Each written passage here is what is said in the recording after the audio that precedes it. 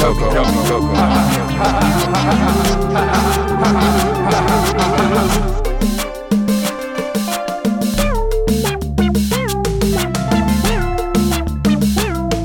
Yummy Coco. Yummy Coco.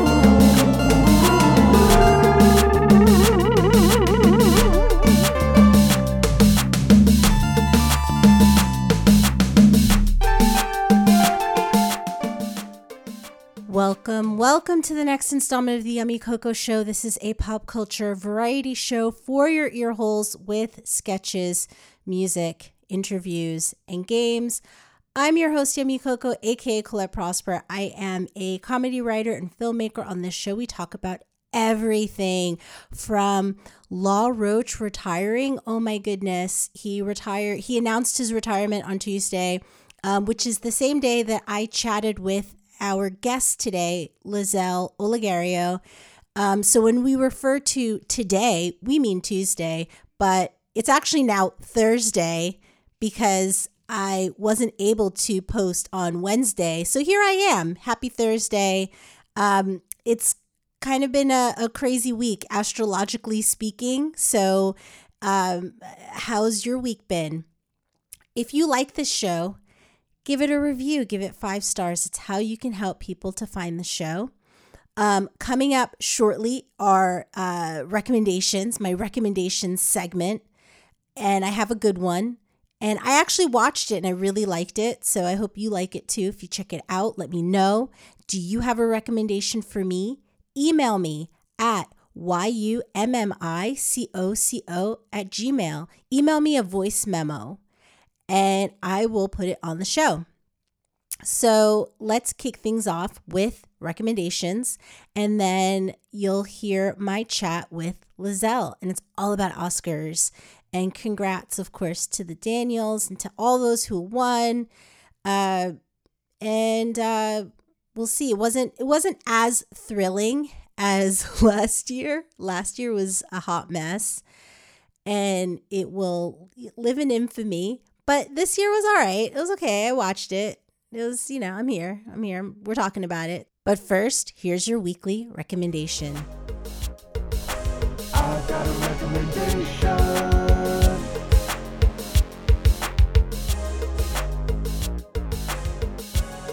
I really love The Extraordinary on Hulu.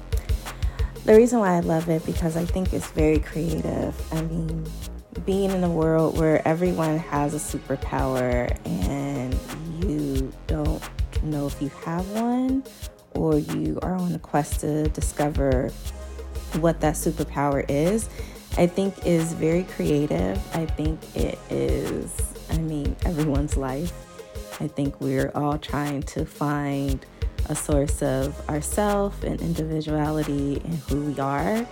And I just think that they did it in a super clever way of exploring this when you have these amazing gifts.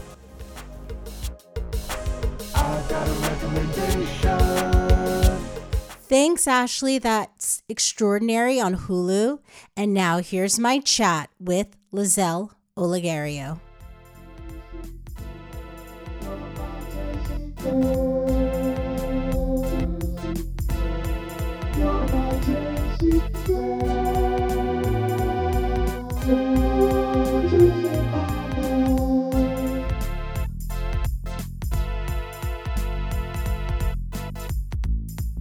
And we're back. Awesome. Let's get into my talk with writer, TV, and digital producer Leizel Olegario. Hey, welcome. Hi. Hello. Okay, so this is awesome. We're going to talk about unscripted TV, scripted TV, awards season, the end of an era that is Law Roach as award season stylist. We're going to talk a little bit about that. But first, can I ask you an icebreaker question? Sure. Go right ahead. All right. So what new or additional skill do you think you need to progress further? Skill? I don't know. For me, I think it's there's this TED Talk, like the art of asking, and I think I need to ask more. I'm afraid to ask. That's my thing. Yeah, it's funny because, well, first of all, I feel like I read this article when I was little, and it was about how when they did a study and you're in a classroom, Hmm. girls tend not to raise their hand because they're scared they're going to be wrong, but boys will raise their hand regardless if they're right or wrong. Oh yeah. And a lot of times those girls have the right answers, but they're too scared to be wrong. And when I read that, I was actually pretty terribly shy a Yes. long time ago. And then I out of survival, outgoing and had to do student government, all these things because I was scared I wasn't going to get scholarships, etc. And so in class, I begrudgingly would raise my hand up, terrified that I was going to be wrong, but I felt like I had to, put my hand up because Yeah. I needed to get over my fear of being shy and being wrong because, sometimes being wrong leads to discussions and understanding like, oh, well, the teacher's not looking at you like you're dumb.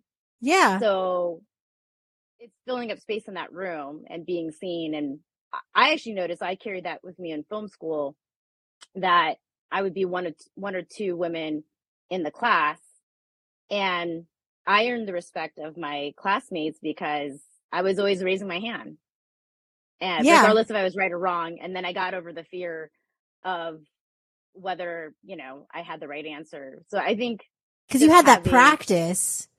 yes, because no one likes to look stupid. I still don't like to look stupid. No, of course not. Me too. Ever. And I feel like I'm going through that now where I have to remind myself like it's okay. Like so what if it's a mistake, if it's quote unquote dumb, just do it, just go for it because why not? I so yeah, like what you went through as a child, I'm going through as a full ass adult where it's just like, oh, okay, it's okay to be wrong. It's okay to learn from your mistakes. It doesn't have to be perfect all the Yes. time. I will say though, you still have to be, you want to listen, right? So sometimes there are dumb questions, especially because you didn't listen. Yes, true. Right? But also you don't want to be the person if you double check and triple check. You don't want to be the person to break something very expensive or damage something.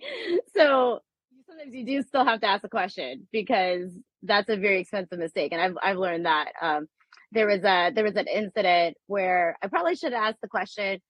This is pretty embarrassing, but in high school we had to distribute low flush toilets, and What? water Your classroom? conservation. No, it was in Key Club. It was a thing, and we had to distribute Key like Keegan Michael Key? Yeah, like lock and key. Yeah. Oh, you had to sell low flush toilets? Oh, for like the environment. Repeat them because we wanted people to use less water. Uh-huh. Anyhow, I should have probably asked questions because there was a cute boy in front of me and I was trying to impress him with how strong I was, and I almost fell out of the truck holding a toilet. Oh. Wow. Did he save you? No, but he looked very like, oh God, this girl's a mess. He was like, whoa, toilet girl's fearless. She's yeah.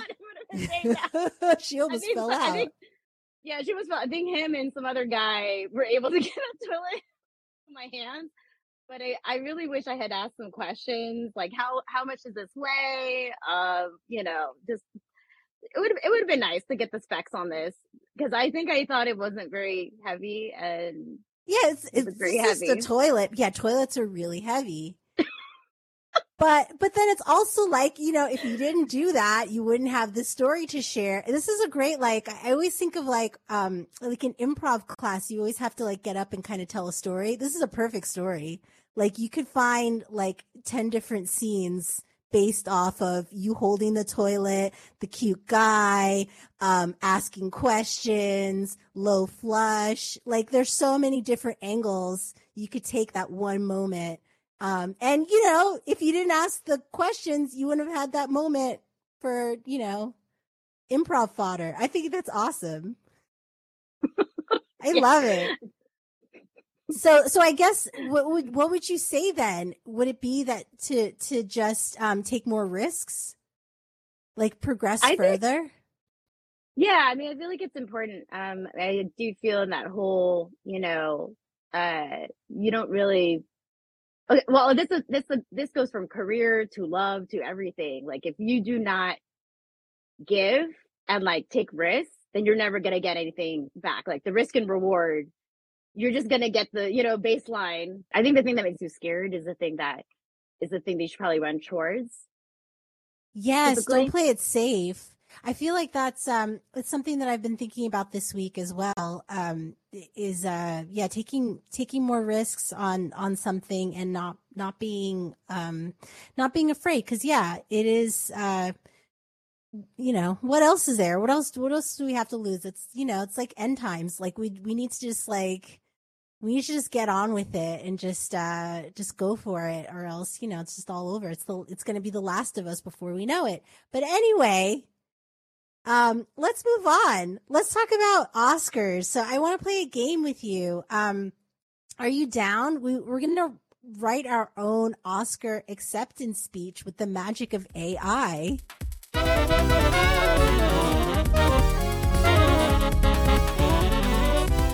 Games. Games. Games. Games.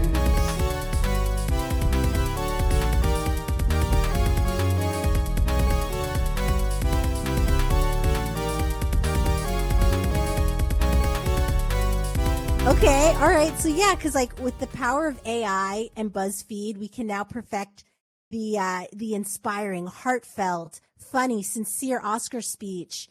No more will we have to worry about being caught off guard with the speech on the big day because it seems like a lot of these speeches become like gobbledygook. They start off really great, but then like Michelle Yeoh was great in her speech on Sunday, but I think about Renee Zellweger. She had a pretty good speech through the award ceremony, when she won for Judy, but then when it came to the Oscars, she just started just saying a word soup. It was just and Billie Holiday and the toilet flush. Thank you. It was just she was just at her end. But anyway, not us. We're going to be prepared because we did this AI speech. What is your first name? Leizel. We all know this. Now, who is your biggest celebrity crush? Keanu Reeves. Ooh, new Keanu, John Wick Keanu, or My Own Private Idaho Keanu? Point Break Keanu. Ooh, you went all the way back. Okay. What's your favorite movie genre? Action, comedy, drama, horror, fantasy, documentary? Comedy. Okay, it's a toilet question. Where do you store your extra toilet paper? Be specific. Under my sink. And finally, who is your biggest enemy? It can be a person you know, IRL, or a celebrity. I don't know, Ron DeSantis. He's a close second. Can it be a? Yeah. I hate mosquitoes. Yeah, I hate mosquitoes. Oh, here we go. Here's your speech. So, good evening, everyone. I am Leizel. I am truly honored to be here tonight. I am deeply grateful for the award I just won for Best Supporting Performance in the film No Pants Necessary. I would like to say a big thank you to my fellow nominees. You have all inspired me to be my best, and I couldn't have done it without you. Special thanks to my brilliant co-star and friend, Keanu Reeves. We had a lot of fun and laughs, shooting our hilarious and memorable scenes together, and I'm so thankful for all his hard work. Who could forget the scene we shot when Keanu, as the main character, had to present me with a bouquet of flowers and nothing more than his boxer shorts. I dedicate this award to everyone who has ever supported and encouraged me, and of course, to my biggest hater, the mosquito. After all, it was their relentless biting and buzzing that helped spur me to become the best that I could be. I will proudly display my Oscar proudly underneath my sink, right next to my insect repellent, a reminder that hard work and persistence will always pay off. Thank you very much. Good night.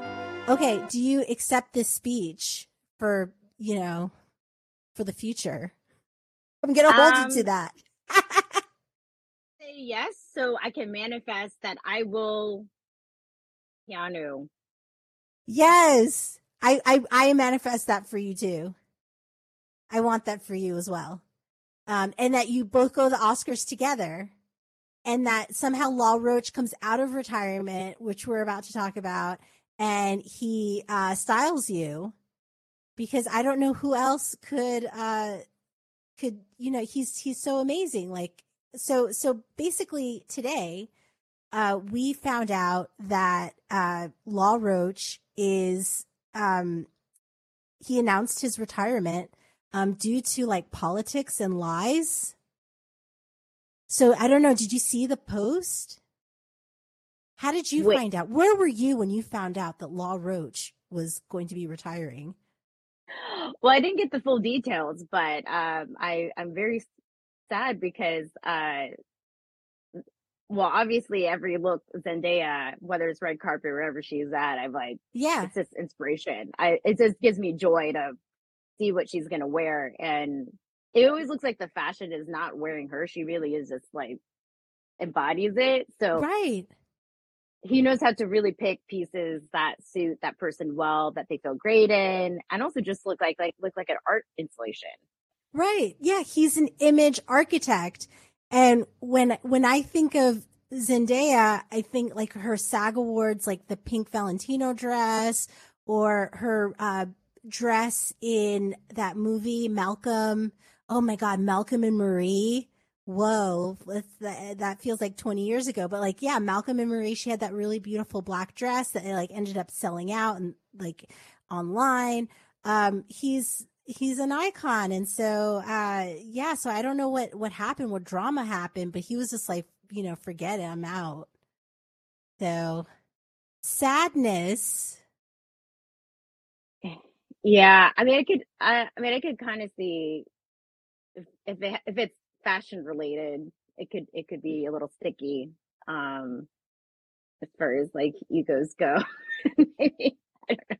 I had a little bit of taste of that in New York, but yeah, you said you had a little taste of that in New York. I thought about, at some point maybe potentially styling, and it's just, yeah, I mean, I do love fashion, and yes. I'm always, oh gosh, I just love watching street fashion anytime there's red carpet, just because I'm always curious to see what kind of dress someone's making, or a statement. And I mean, I could even see someone like, let's say like Alexander McQueen, and like what he went through. And yeah, he was, he went through a lot of troubles, but I mean, he was such a visionary. I actually got to see they had at the Met, they had a whole retrospective on him, and it felt like you were in the movie The Cell. It was incredible. It was just as beautiful as any if you saw a painting or a sculpture. yeah. There's a lot of work that goes into making clothes and garments, and it's like, and it's wearable. Like we're wearing that going out, and it's just, yeah. I mean, but Zendaya, I mean, I always see what she's gonna wear every time, and she looks like she's always having so much fun with the clothes that she's wearing. And I feel like, especially when you're walking down some red carpet, it must be kind of terrifying to have all these people take photos of you. So you want to make sure you feel your best, and to have someone that trusts you and knows how to make your body look good. I had a tailor who always knew how to she's like, let's put up the hemline on you because you're short. Let's show off those legs, and she always made me feel great. Do you still have her around? Was this in New York or is this here? In San Diego. She's this very feisty Filipino woman, and she's like, "Oh, we won't tell your dad that we put up, the hemline up for you because we need to get you a boyfriend. We need to get you a boyfriend, okay?" Oh my God. I mean, that's somebody you want to keep around that is your fairy godmother. That's amazing. But yeah, it was funny because how we met was you recognized that I was wearing a Farm Rio dress. And I was like, oh, because I was feeling sort of self-conscious about it just because it's not really it's just it's very busy and it has lace and ruffles and it's a lot. And I bought it online, and when I online shop, that's it. It's final sale. I'm not going to return it. It's too much work. It's just, that's it. I just have to wear it. I have an orange Farm Rio dress that also it's very hard to rock orange, and I don't know if I definitely am selling it, but I'm keeping it, so I'm gonna find a time to wear it.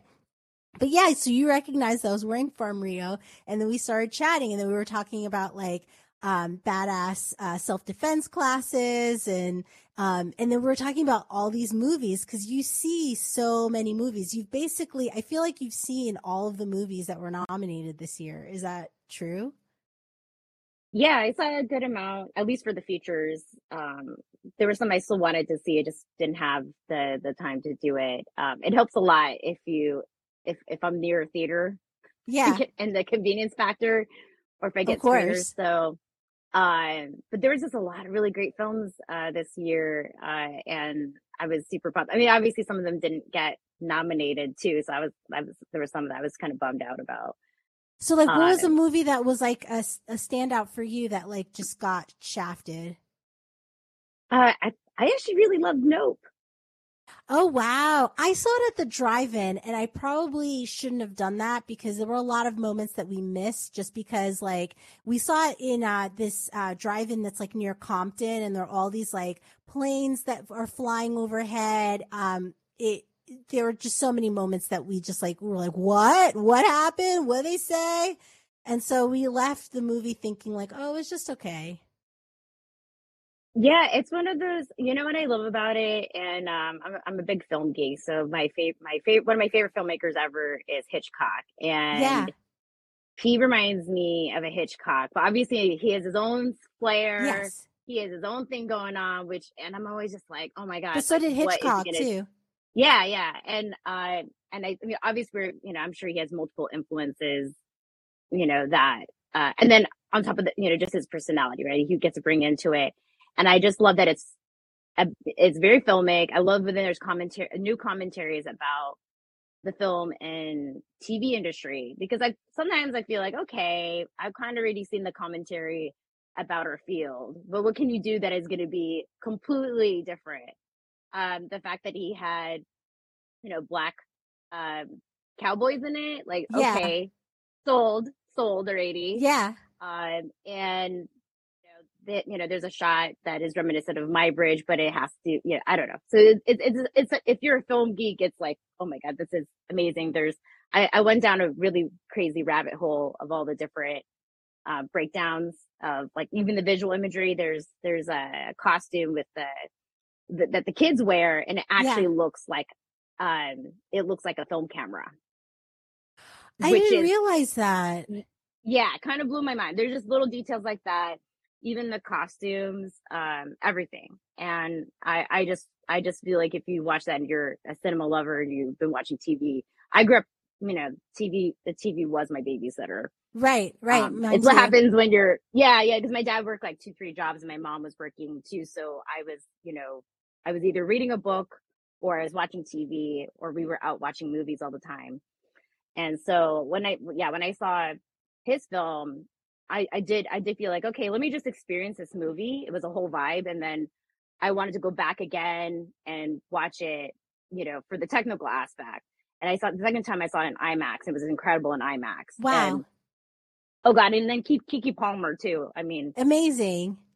she's amazing in it. And then You're Gonna Die. So because I am at some point, I think during the pandemic, I was like, I got really into watching Ancient Aliens. I really wanted to understand people who get down that rabbit hole because it's aliens that created everything. And had a consultant, which made me respect him even more because there's things with like, it's called ENP, and there's just certain things that happen in the film Yeah. that actually out in real life.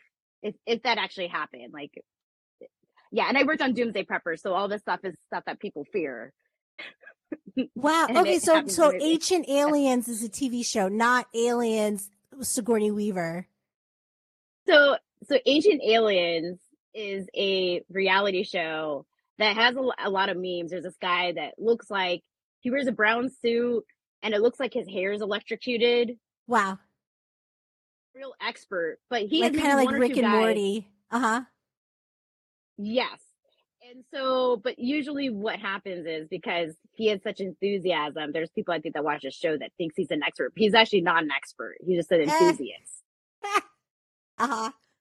And there's only one guy who's like from Texas that actually sounds like he has a real expertise because I think he used to work for NASA or something, right? Yeah, so he says. Yeah, NASA's probably like, who's that? But what I love about this movie is because, there's actually acknowledgement now from the government that, we don't know what this object is. We're not going to pretend it's not. It's I forget what they're calling it now. It's not a UFO. It's like the balloons. Are you talking about the balloons? No, you're gonna die. I was gonna say UTI, but I'm like, it is not UTI. Yeah, no, it's not UTI. It could be.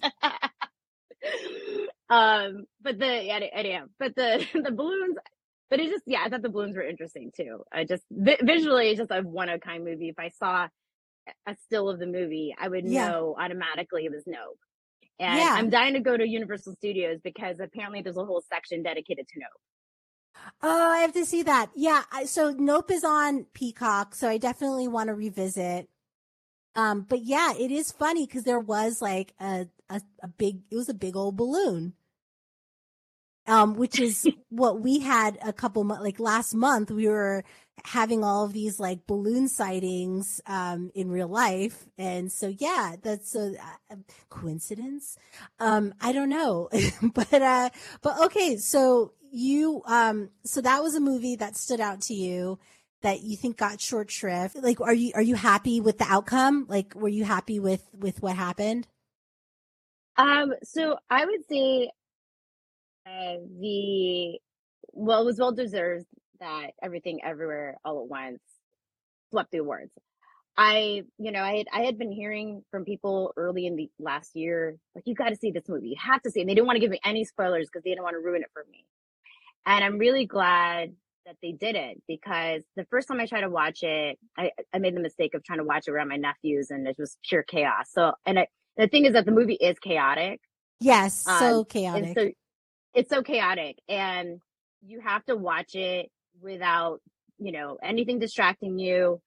You have to be completely focused. And what was amazing that I didn't prepare for myself for when I was actually able to just fully concentrate was, I'm watching this thing and I'm like, I can tell there's different influences. Obviously 2001 Space Odyssey and some other ones. And yeah, but it is truly a unique film.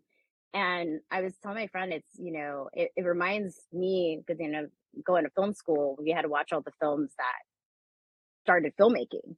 Mm-hmm. And I feel like what filmmakers do now kind of lost their joy of filmmaking. And this film is all about joy because it's about nihilism. It's about all the things that it's deeply meaningful. Obviously it's about family, but it's about, if you're into existentialism and you're a geek with philosophy, you have to love it because it's like, it's, in some ways you could think about, if you connect to religion, even though it doesn't talk about religion. And I'm into,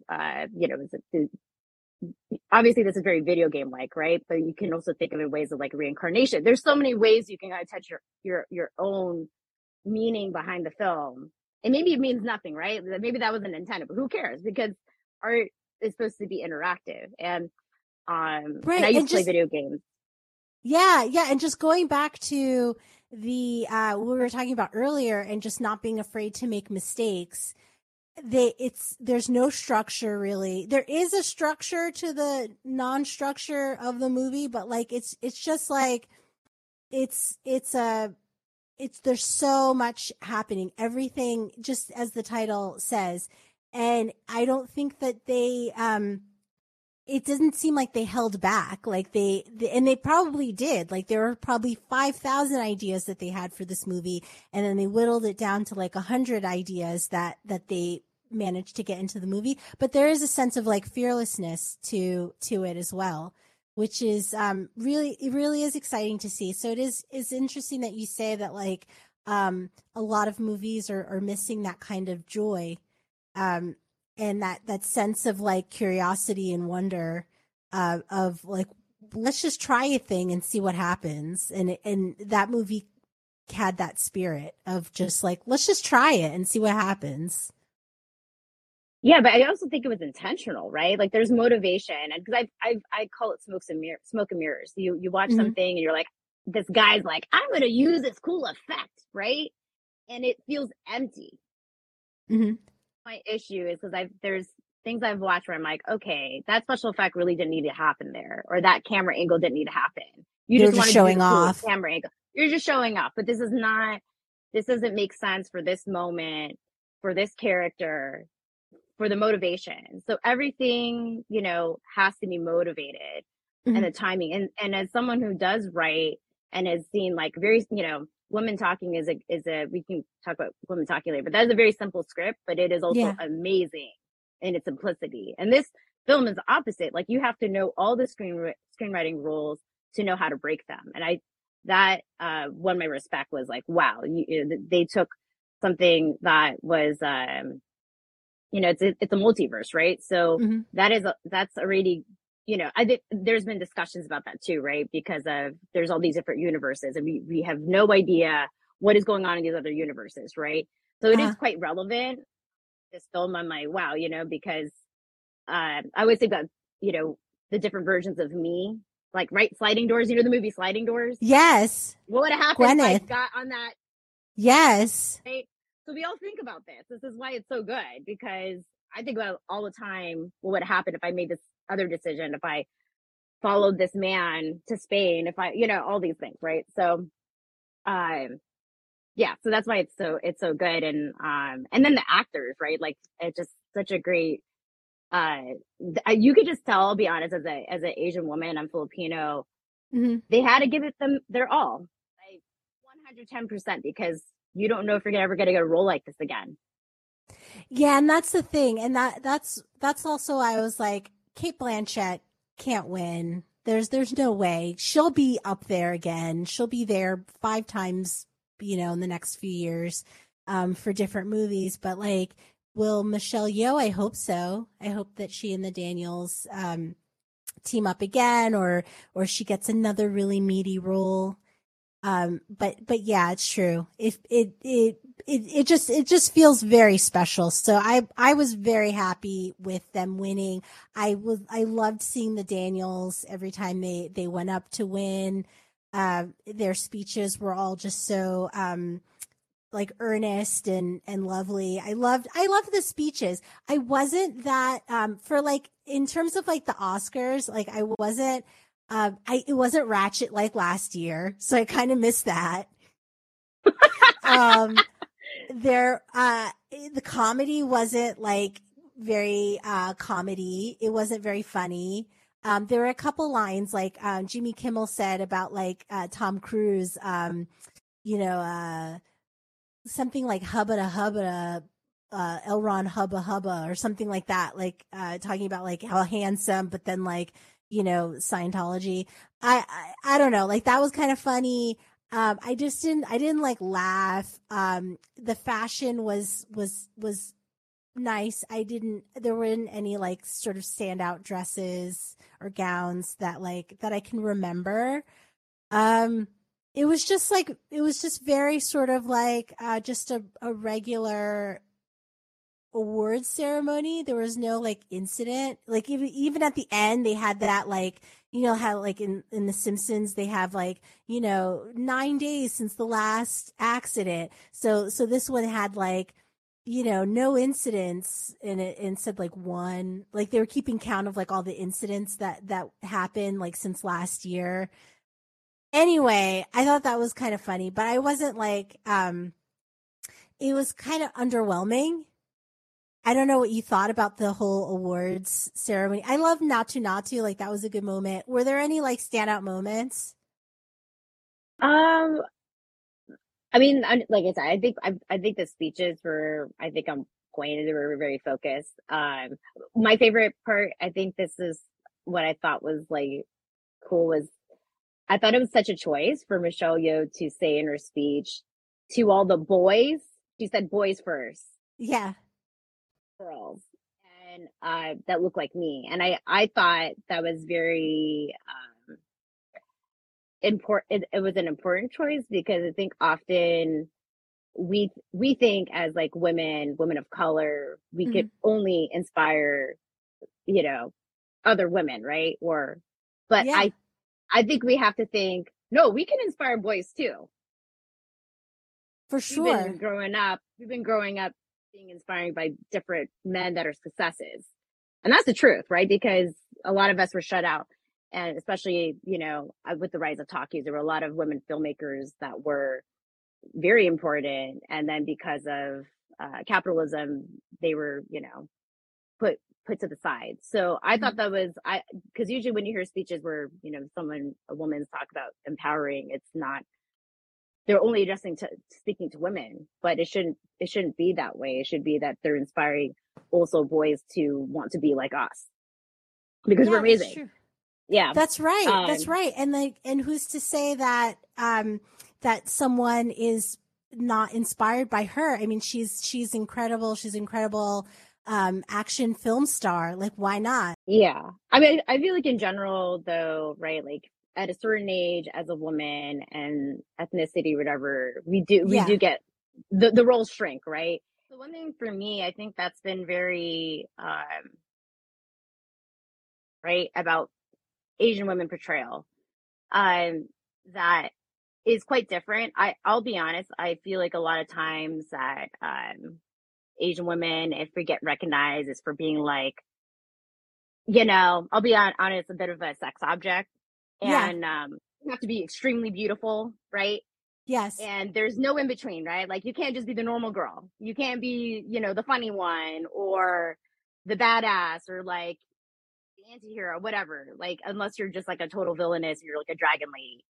So what I like is the fact that like she's an amazing actor. Yeah. And there should be representation of not just like the attractive Asian woman from age from her teens to her 20s. I want to see all of the different Asians, right? I want to see Asian women when they're 100 years old and what they have to say and what they're going to do. That's like not what you're expecting, right? Yeah. Because I see my mom, and man, like her jokes, like she is so blunt and so mean and ruthless, and I love that about her. I love how funny she is because her jokes are cutting and they're smart. They're smart jokes. So I feel like as I get older, I want to keep seeing women that aren't represented in every single segment of society, right? So I mean, let's be real here. Let's talk about Golden Girls and how Golden Girls revolutionary. Plenty Street guys love that show because it's ruthless. It's so funny. It is one of the best comedies to ever exist. And it's still funny. Still slaps to this day. Also, in this year's Oscars, I loved Dolly De Leon in Triangle of Sadness. I thought that was a phenomenal performance.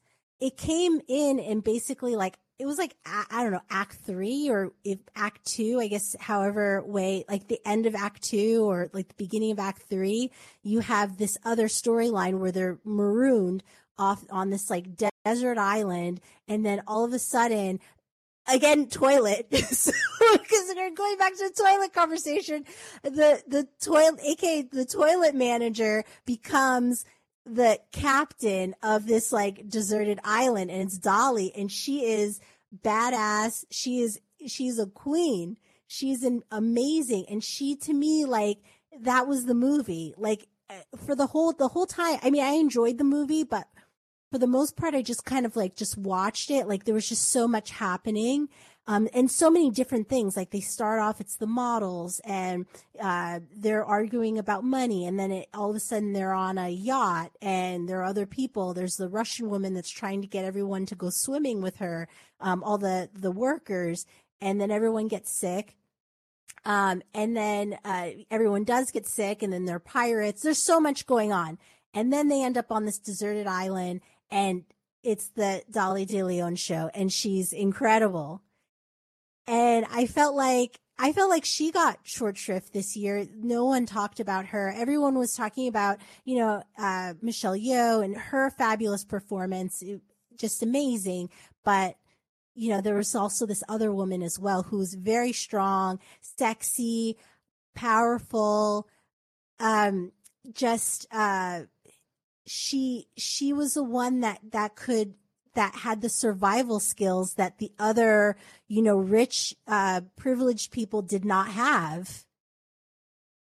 It's funny because I love that movie, and it's my sense of humor. And I was so excited because I had heard all this buzz about her. Obviously, I don't think there was enough buzz because it's usually marketing plays a lot into that.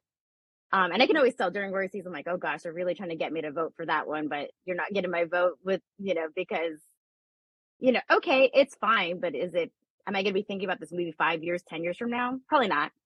That's how I know if something has really resonated with me. And when I saw her, I was like, who is this woman? Her presence. Yeah, she's really, she has great comedic timing. She could do drama. I can already tell, like, I want to see her in everything that she's already done, and I'm curious to see what she's doing later. But a lot of the character reminds me of my mother. My mother, let me just tell you, if we were in a doomsday scenario, I want to be with my mom. She would be captain. A chicken, she can, it's crazy. Like, she's she can what a chicken? She can like shear a chicken. Yeah, she killed a chicken for my cousin once in the Philippines because he wasn't really, he's not really into eating fish. So wow. She killed a chicken for him. And she's done it before too. There's certain Filipino rituals that you do called novena. Anyway, so but that's like in Haiti. Maybe that's from it sounds like folkloric. I don't know if there's like a Spanish connection there, but because I don't know, but but yeah, Haitian people do that too. There are chicken sacrifices. Yes, it's true. And so it didn't surprise me that she would be the captain because lady's a survivor, right? Like she's scrappy. She has, and also just too, like, it is actually what was great about the casting about this, that they would be, again, we talk about model minority. They think, okay, all Asians are like, doctors and mathematicians or whatever, right? But they leave out the fact that like there's plenty of Asian people, including Filipino, among people that, who are struggling. And, they have to take certain types of jobs you wouldn't expect. Like, they were farmers. They were the head of the farmers' rights movement. The grape strike is infamous in California. Yes. Yeah. This happened. And I never knew. I used to go there on vacation to go see my family. And I didn't know until I took a women's history class of what happened there, which is that, when they had this grape strike, Cesar Chavez and the Mexicans joined in, and that's what started this labor movement.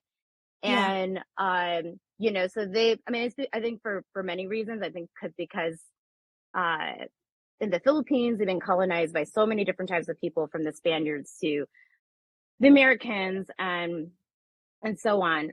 So it's, you have to you have to fight, and you have to also, a lot of times you take these jobs so you can help provide for your family, Mm-hmm. and we're very family oriented. So, but yeah, I mean, my dad is a janitor, so it hits home for me, you know.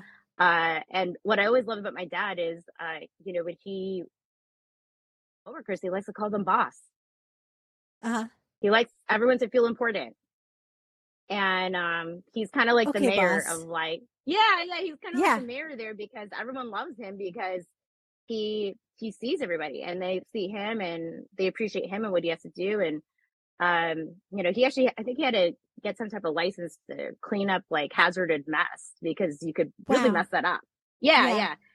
And he chooses to do this. Like, I think he'd be bored if he was home. He actually likes working, and he likes camaraderie with his different coworkers. He works on a base, so he's a veteran. And when I saw that character, I was like, wow, this is, you know, I felt like it gave a lot of respect to people who work on those ships. So there's Filipinos that work on cruise ships Yeah. typically. And but there's plenty of jobs they do. They're your au pairs, they're sometimes your post office workers, many different types of jobs. I mean, yes, some of them are doctors, but there's many other types of jobs that Of course. we occupy. So Yeah. but yeah, that movie was great to show classism, and I'm glad it did get some nominations. But the Dolly De Leon, I wish she had gotten a nomination, because she really, really killed it. Like, especially because, you're like, who is this person? So to stand out in this movie, and mind you, what, Woody Harrelson was in it, but she was the standout. I mean, my Yes. God. She was in the act 2 of the movie, but we didn't notice her until they're on this deserted island and everyone is hungry, and she goes fishing and gets them fish. So it's like we don't notice her until it becomes important to notice her. So I thought it was really effective in how they did it, because she was ignored. She was sort of like living on the margins, and then all of a sudden she comes into the forefront, and then she becomes this like queen. So it was pretty incredible, and I think it was true to life too. And Yeah, yeah. I thought it was respectful. I mean, it's funny because, I mean, I don't even know if it was intentional or not, but even just the fact that she was Filipino, right? Like, sometimes I feel like as a Filipino, I could feel invisible in the way that Asians are portrayed, because we're a very like Yeah. distinct culture. And I think a lot of times people think like, oh, Filipinos are going to be just like any, all these other different types of Asian women, and we're not. They're like kind of shocked, like, oh, she has attitude, she has an opinion.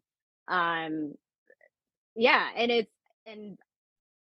there's that scene where, she's the power struggle's changing, right? Mm-hmm. And her boss or her supervisor keeps calling her a toilet manager. She's like, no, Yes.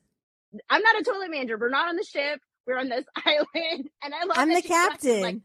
I'm the captain. Do you understand me now? Like, and it just was like, wow, like that's a Filipino right there. That's what I was like, wanted to clap my hands. I'm like, that's right. That's right. Yeah. Because Filipinos, it's more of a matriarchy than a patriarchy. We Uh-huh. were not. Like, and then it's even funny too, if you were to go to the Philippines. So you know how here, like, we see half naked women all the time on like Yeah. billboards. It is the opposite in the Philippines. Like, men Half naked men.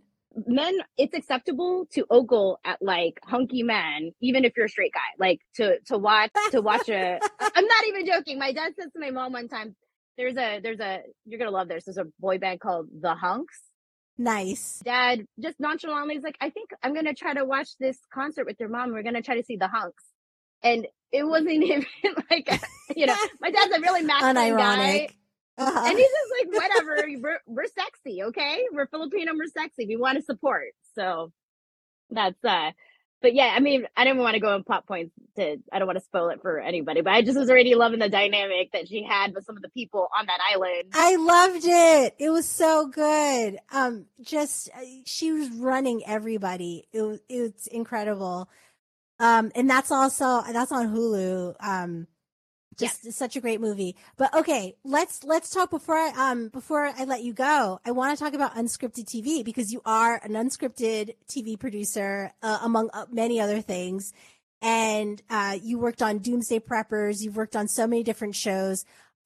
What type of reality shows do you like to watch? I mean, I'm really into like real estate porn, like Selling Sunset, or like, you know, sociopathic game show like The Traders. I love Drag Race. Like, what do you watch when you're not producing? So I do love Drag Race. If I go to Drag Race, I love going to like a viewing party with my friends because we just freak out over, you know, the different, you know, routines that they do. And not ridiculous, but the opposite would be I do love Nailed It.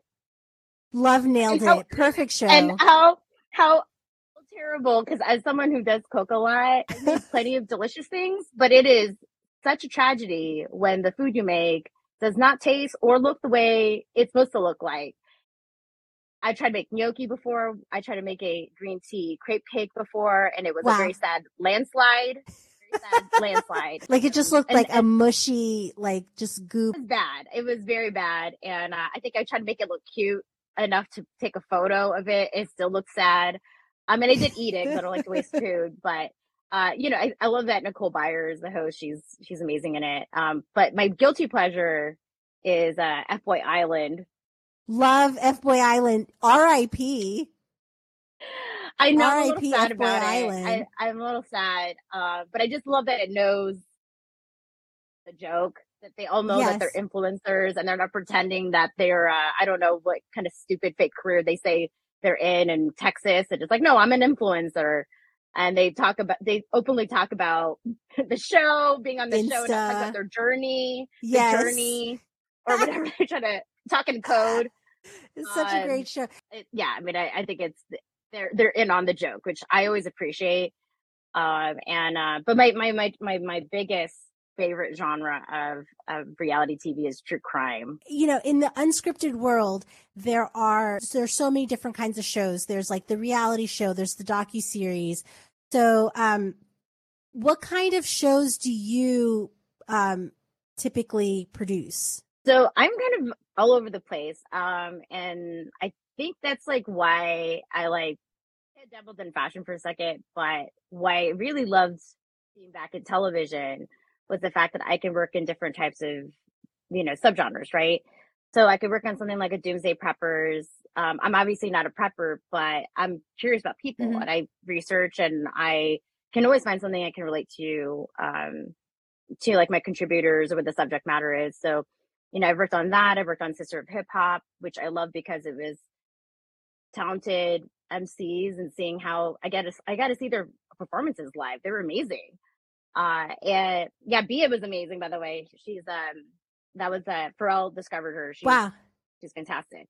And I also worked on like Broke Ass Game Show, and that was fun. You know, they got to do all these silly game shows on the street of New York, and there'd be these unexpected moments that would happen that I was just like, this is really fun. It could be really fun.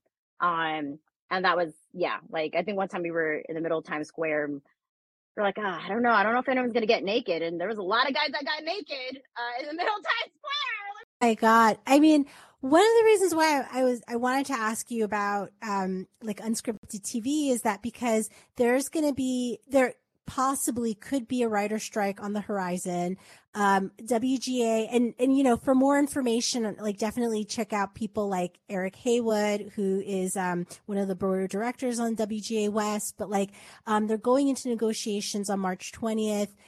It's been more than 14 years since the last strike, which happened in 2008, like 2007, 2008. And so as the possible strike looms, more people are looking towards unscripted.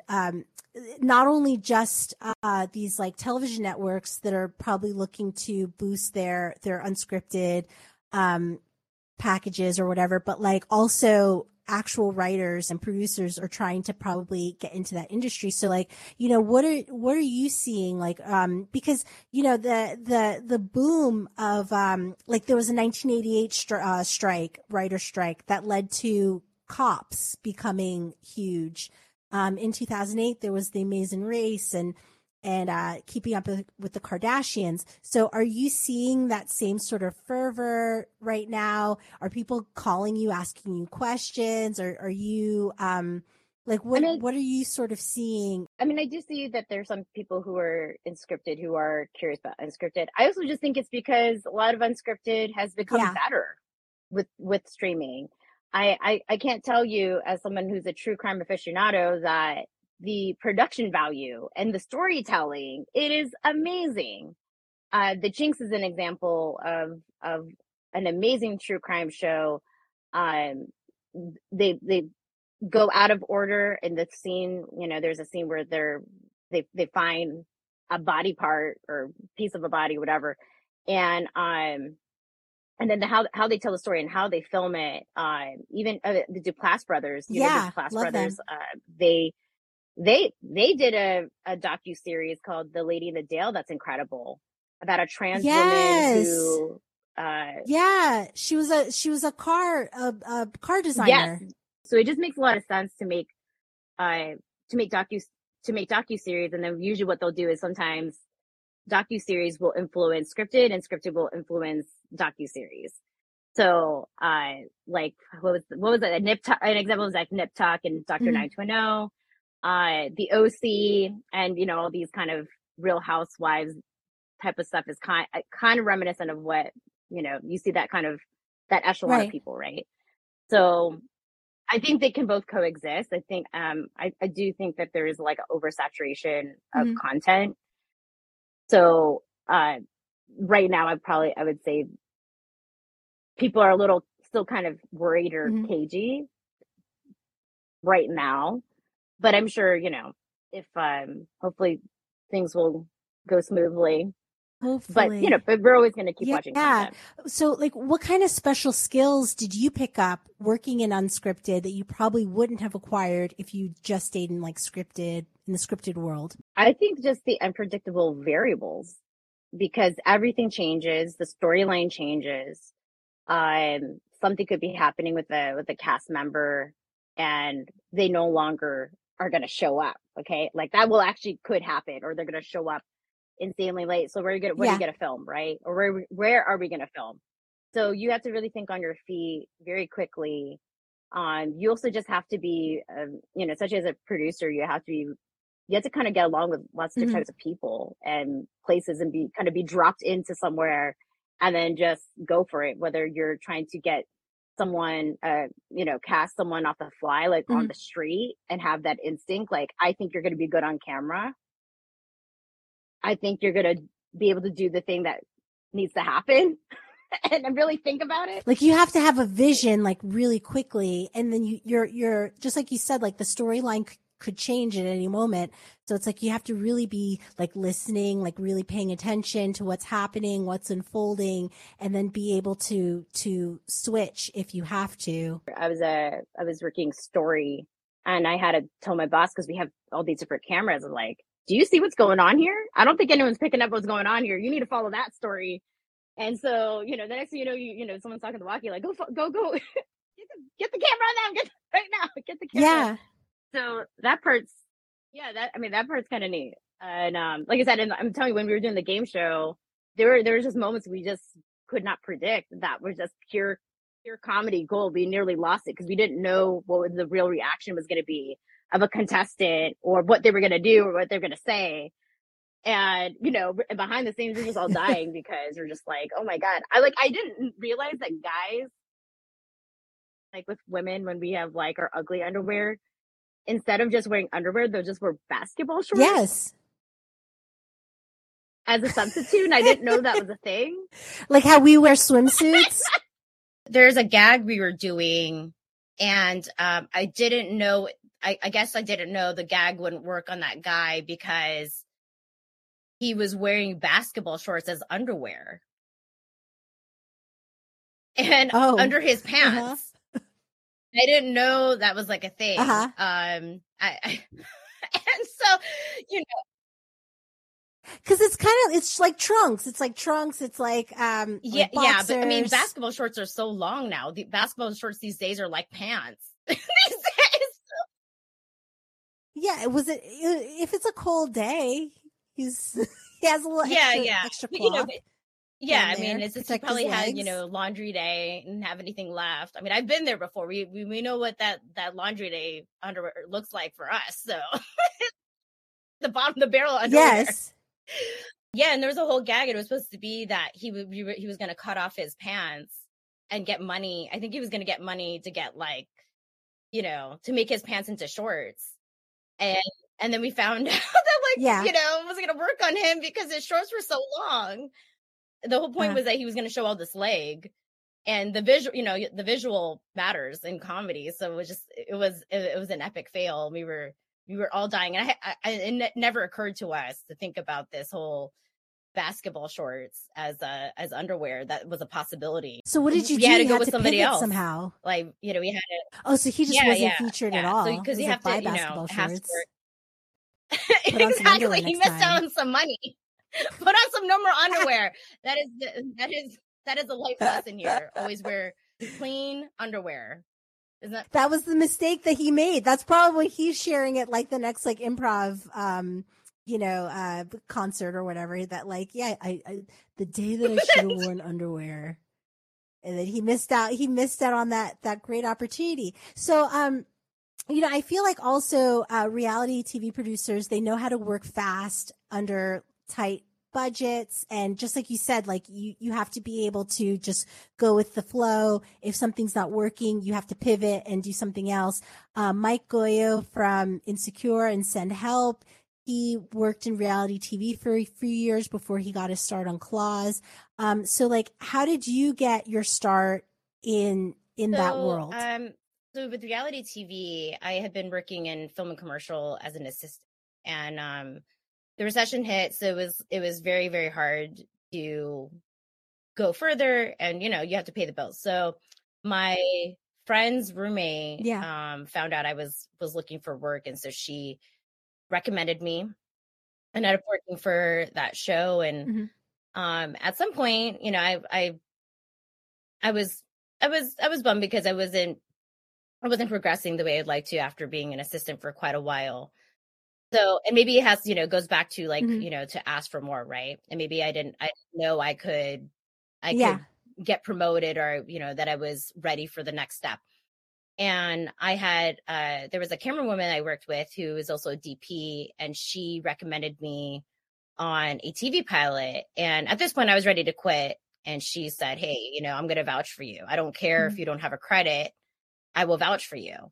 And, anyways, I ended up interviewing with the showrunner, and the next thing you knew, I was flown out to Minnesota for a TV pilot, and I became an associate producer, and that got me to work on a show for OWN, and eventually got me to New York to work on other reality shows and producing content. So, but it all happened mostly because of other women were recommending me, and that was very important because I'll be honest, it was really hard to get hired with people who didn't, I do feel like people hire people because they see themselves in them, right?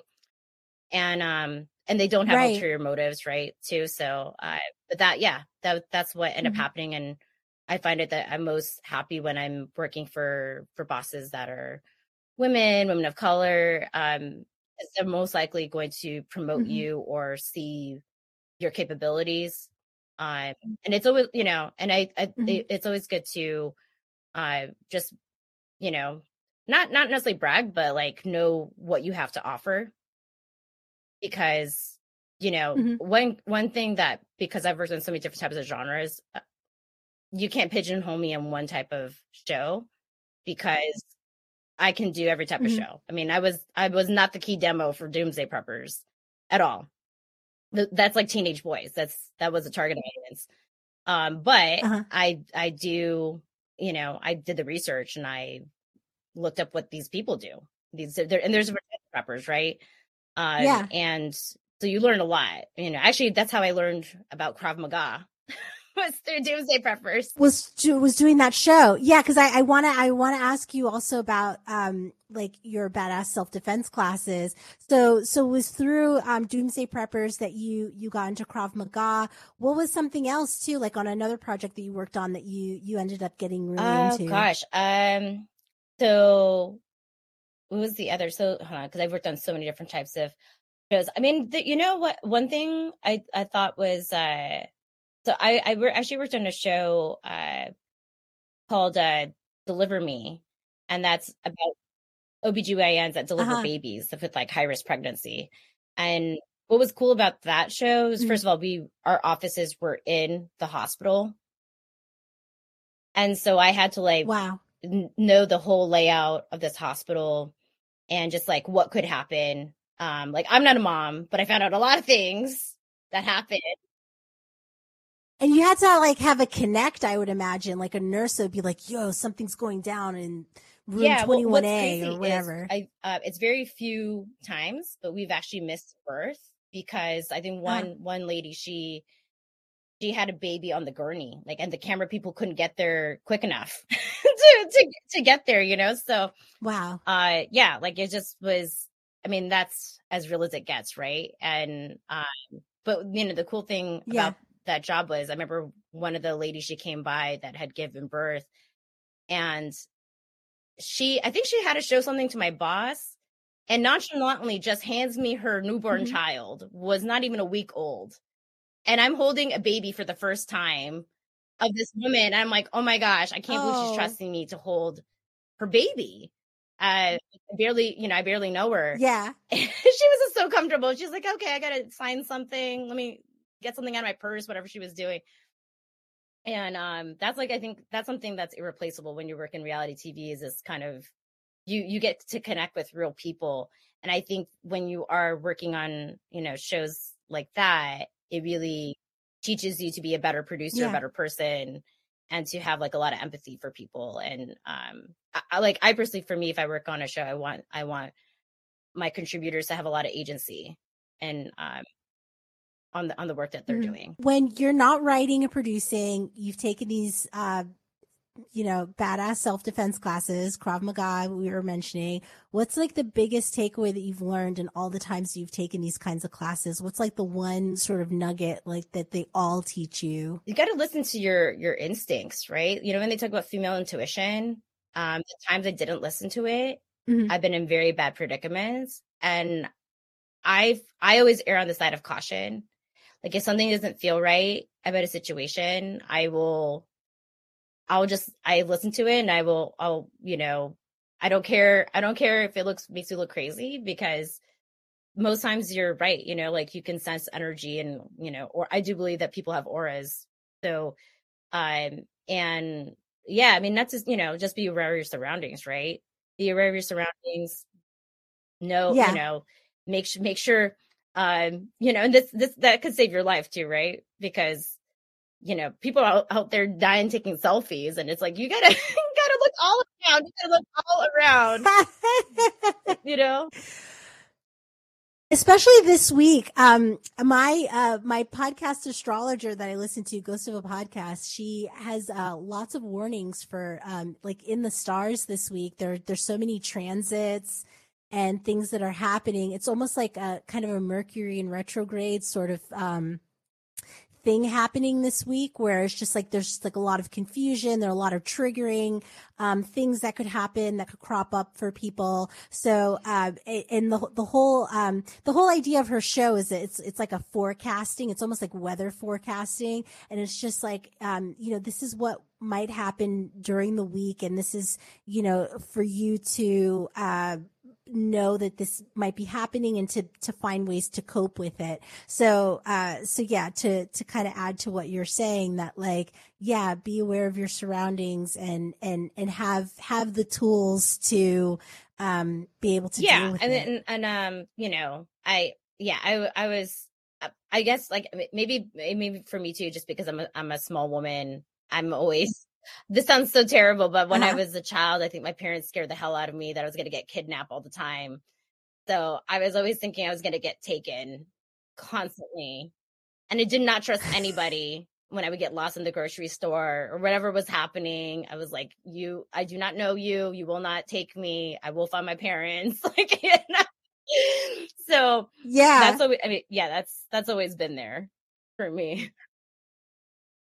Yeah, I mean it is a real thing. Like whenever we drive past this there's like a Ralph's on, I want to say like National, like by Sawtell, and my mother-in-law always points to it and says like, "Oh, that's where," cuz I think that she had my husband in the shopping cart and then she just like went like to grab something off a shelf, and so she kind of left him maybe like 10 feet away, and she said that there was like a man like literally in front of her shopping cart, like, because they were in an aisle somewhere. Like, it was obvious that, like, he could have taken her kid. Like, he could have taken my husband. So, like, yeah, I mean, it's a real thing.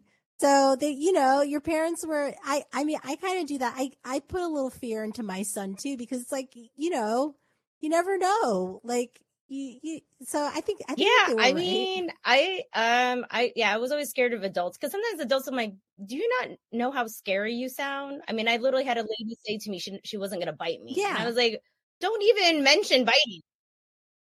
Yeah. Yeah, Why'd you it have was to very go scary. there? But yeah, I mean, I feel like, having those, I think it's good to teach kids at a very young age about that, because I think kids can be too trusting of authority, right? Authority figures. Someone gives off, Yeah. especially because when you look at someone, like, they look like a nice person. Well, looks can be deceiving. Like, I'm really into Malcolm Gladwell, and he talks about first impressions, right? Talking to strangers. And yeah, someone on the surface can seem like they're nice, but you just, again, you don't know that. So until they prove you otherwise, and they can gain your trust. But even then, like, still, I think you still have to keep your guard up. As especially, for me, I think that the most scary part, because I look pretty young, was people thinking when I was a minor and I was an adult, I'm like, you should not be talking to me, sir. Mm-hmm. Yeah, especially if like, it seems as though that was sort of their intention. Like, Yeah, oh, I she mean, it's, looked young. predatory, and Like, yeah. So, Yes. but so one thing I had learned was, because I was always scared I was going to get taken, was I was obsessed with maps, and I always wanted to know exactly where I'm going. So even though, yeah, we go on our phone, I try to look at paper maps. I try to like take screen grabs and try to remember exactly where I parked, exactly, because I don't like to look like I'm wandering around confused, and then someone be like, "Oh, do you need help? I can help you with that." Is my scariest nightmare of somebody. Yeah, and then you end up in like Yeah. somebody's I don't want to car, go to the like second you or location. That's not something. happening. Yeah. So Yeah. That Oprah said that's where all the bad stuff happens. Yeah, no, is the second I'd location. always think about the second location, and Yeah. but I'm obsessed with maps, because when I moved away, I never wanted to, it had to be a last resort, like, to ask for directions. Like, I always wanted to know where I was going. I used to have this like small foldable map, and I would put it in my pocket. I would look at it, on a, off to the side. So I didn't look like a total tourist. And then I would always just knew where I was going. And that always helped for people to not approach me and not mess with me. So, and then I was like, oh, yeah, she looks yeah, like she right. knows where So she's going. I don't look helpless, and that's been. But I love maps. Like, that's been always something when I'm traveling. I try to look at all the maps. Give me all the maps. I want to know it all. Mm-hmm. Which I imagine would help in production too. Is that like, oh, Yeah, Leizel knows surprisingly, where I have to an go. amazing sense of direction. So if you get lost, I can tell you how to get places.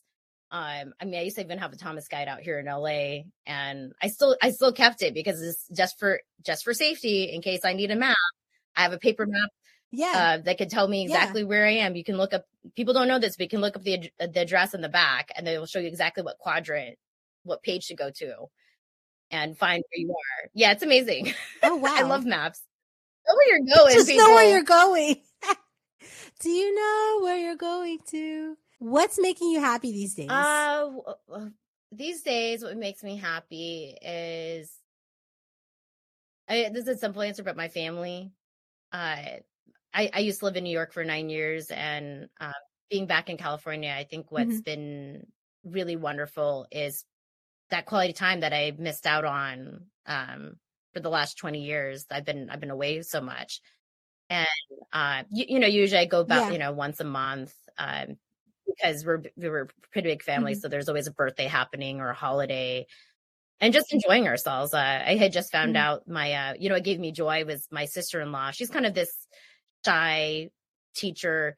And we found out she had forgotten that she had been in a karaoke video. Yeah, in a karaoke video, Wow. which is probably the most Asian thing to ever happen, to be in a karaoke video. What does that mean? Like a karaoke video that gets played at like a karaoke bar, or a video like on YouTube? So I think her they used to singing do this karaoke? at it was a Ocean karaoke song. So it was written in their language. And there was like archival footage they got from the country, but then they filmed her in San Diego to cheat the shot. And she's in like Hmong, but she was wearing really beautiful clothes. Anyway, so she filmed this when she was a teenager. And she had completely forgotten that she had made this, and she couldn't find the DVD because, was it pay, copy, credit, right? And so, right. They throw it on, someone had put it on YouTube, and we just lost it because we're just like, this is you. Like, I don't know why. I think it's just because she's so shy. And she was, very photogenic, and just to see her, and just, when you see a karaoke video, she's just like walking around and like looking at plants, and it's just, kind of cheesy, but she looked great. And it gave me so much joy. I was just, because like I said, she's like a sister to me now. So seeing her in this. Yeah. But she was all like kind of sheepish about it. Like, oh yes. Yeah. And she looks exactly the same, which is, she looks amazing. Oh, wow. So that was a talk recently about how, she was a karaoke star. That's so cute. I want to be a karaoke star. How can people find you? So I am on Instagram. I have a very complicated name, but so it's at Leizel Olegario. That's LeizelOlegario.